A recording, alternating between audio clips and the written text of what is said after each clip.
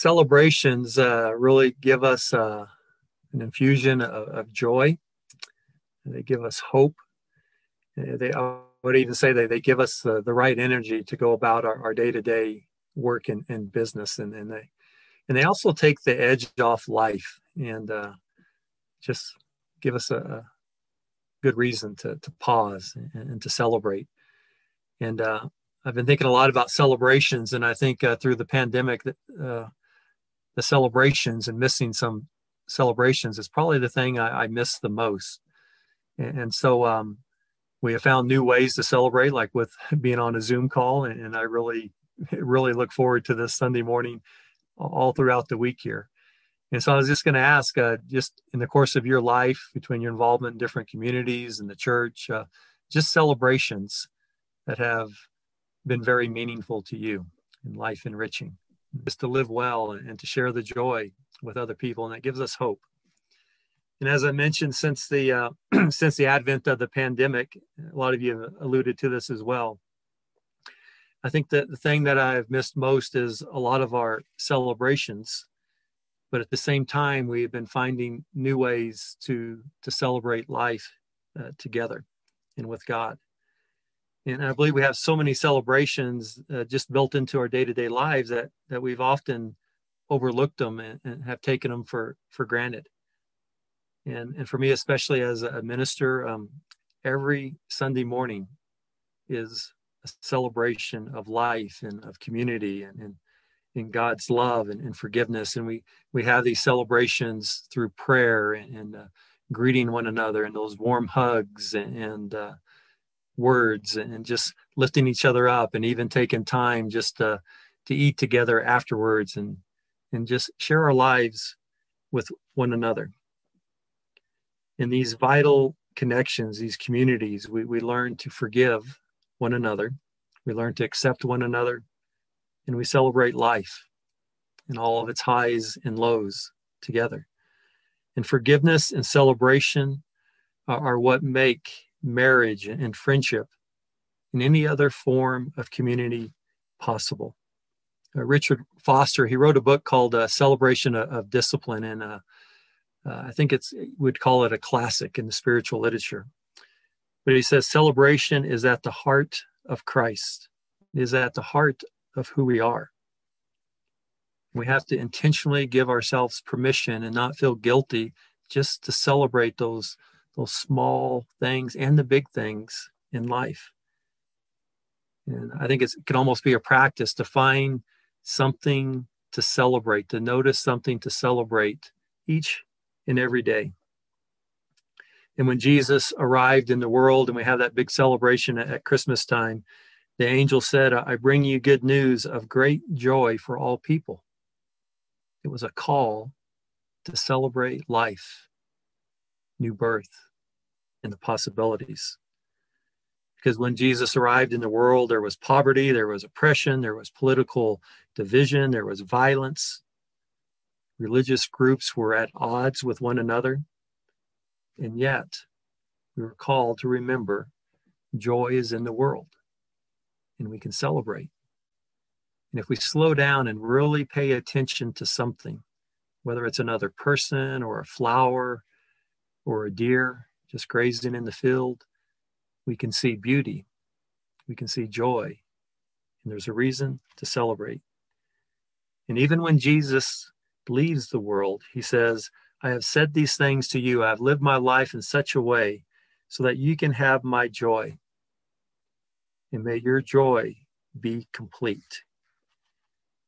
And so I was going to ask just all of us and myself today as well, especially in this time of this pandemic, and we can see the light at the end of the tunnel, and we still need to be patient. Do we take time to celebrate life? Each and every day, something that we can look forward to. And seeing that joy, seeing love, seeing forgiveness or compassion, seeing beauty. Do we celebrate love and beauty and creation and successes, both small and big? And I was reminded of this, and I wrote about it in the meditation today. A week ago, I officiated at a very small, intimate wedding at Willowtail Springs, and it's just a beautiful setting and environment.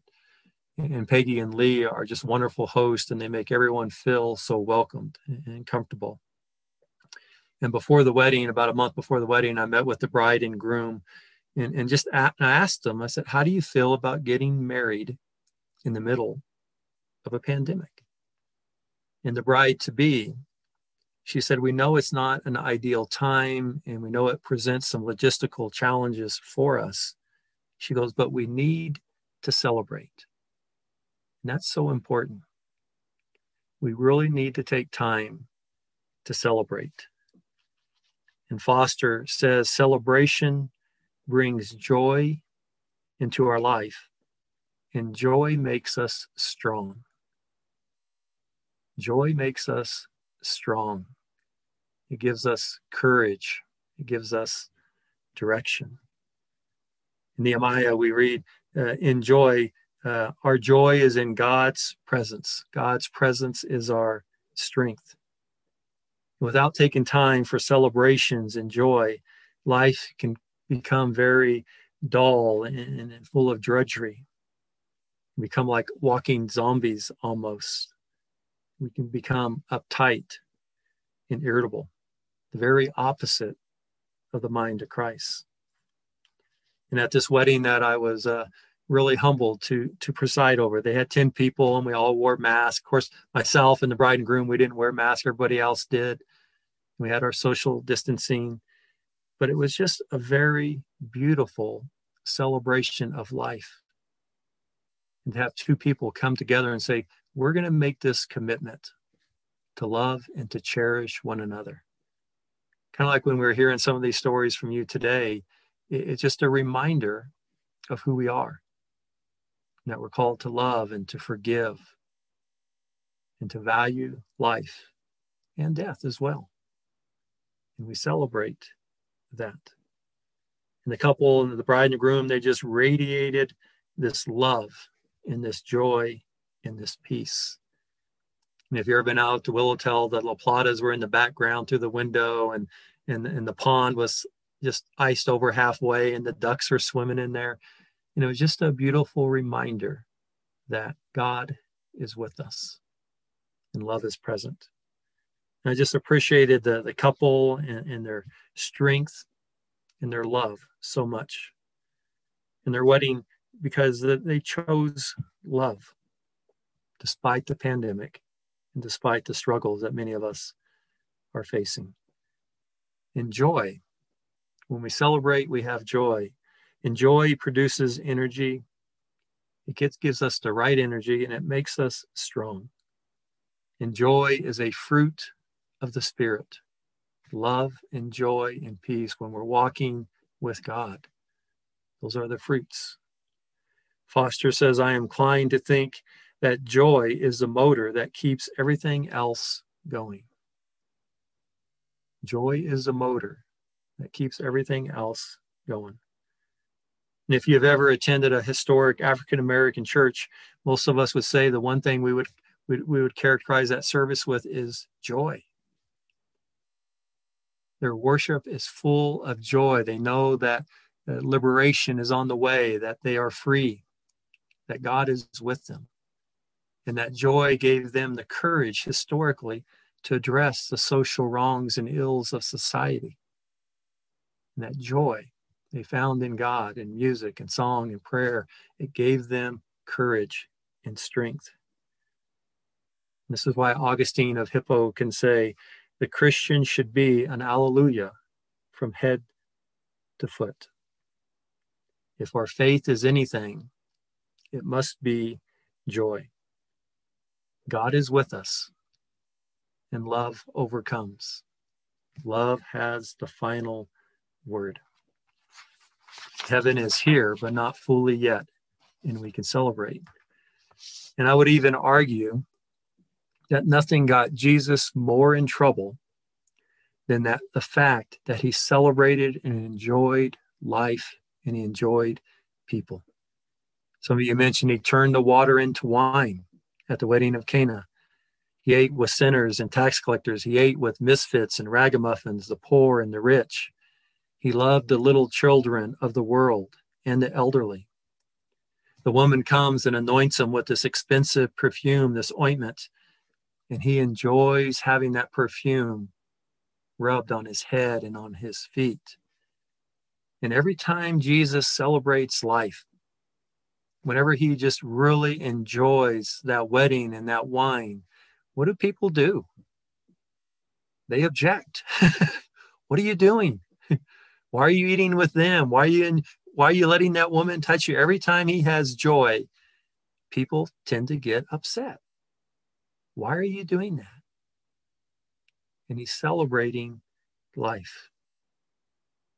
Jesus rejoiced so fully in life that he was accused of being a drunkard and a glutton. And Foster asks a good question. He says, would anyone ever accuse us of that? That we are so full of joy. Are you drunk? What's going on? And I'm not suggesting that we go out and drink in excess and eat till we throw up, but we need to have real experiences of knowing God is with us.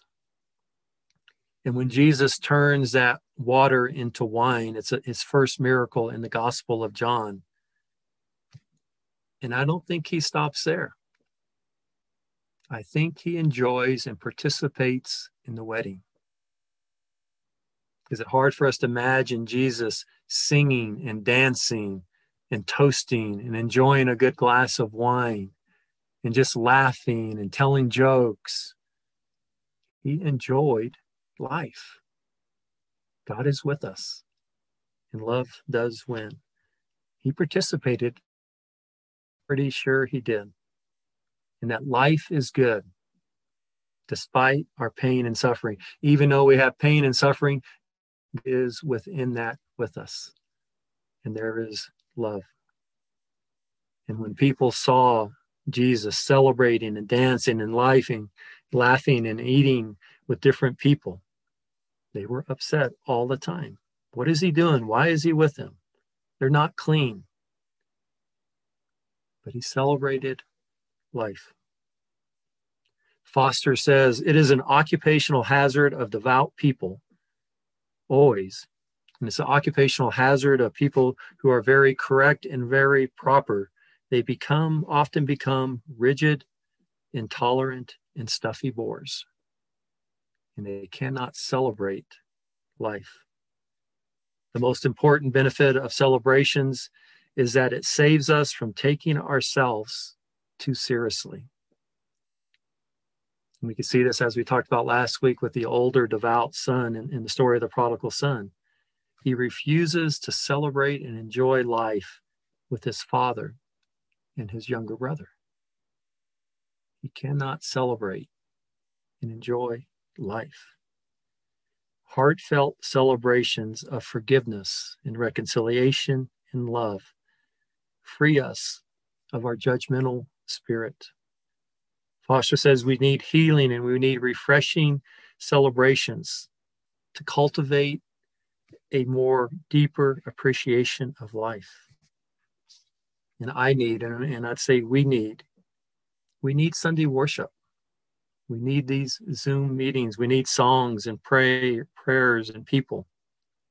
We need baptisms and weddings and graduations and new marriages to remind us that God is with us and that God truly loves us.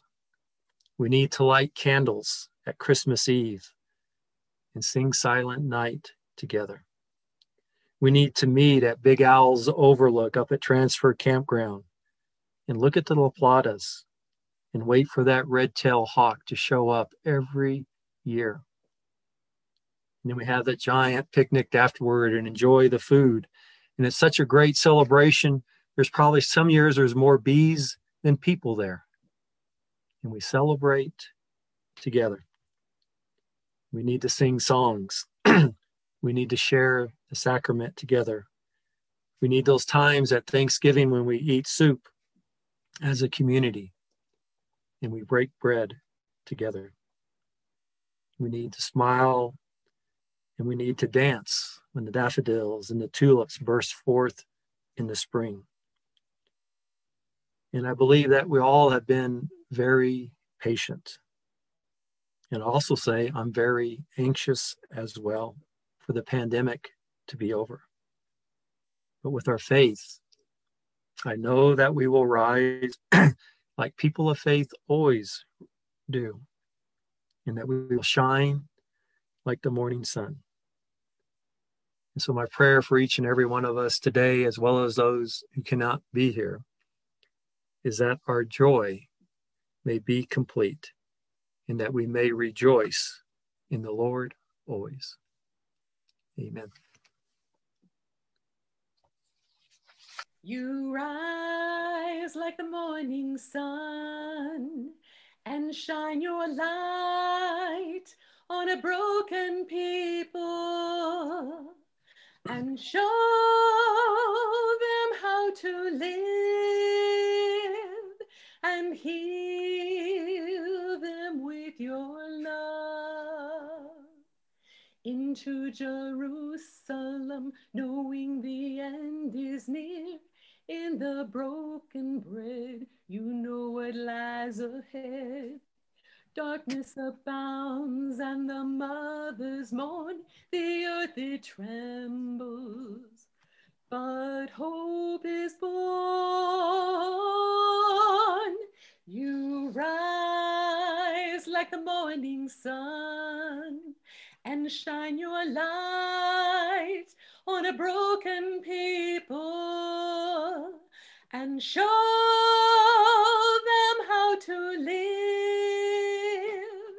and heal them with your love. You rise, alleluia, you rise, alleluia, you rise, alleluia, you rise, alleluia, you rise like the morning sun. You shine your light on a broken people.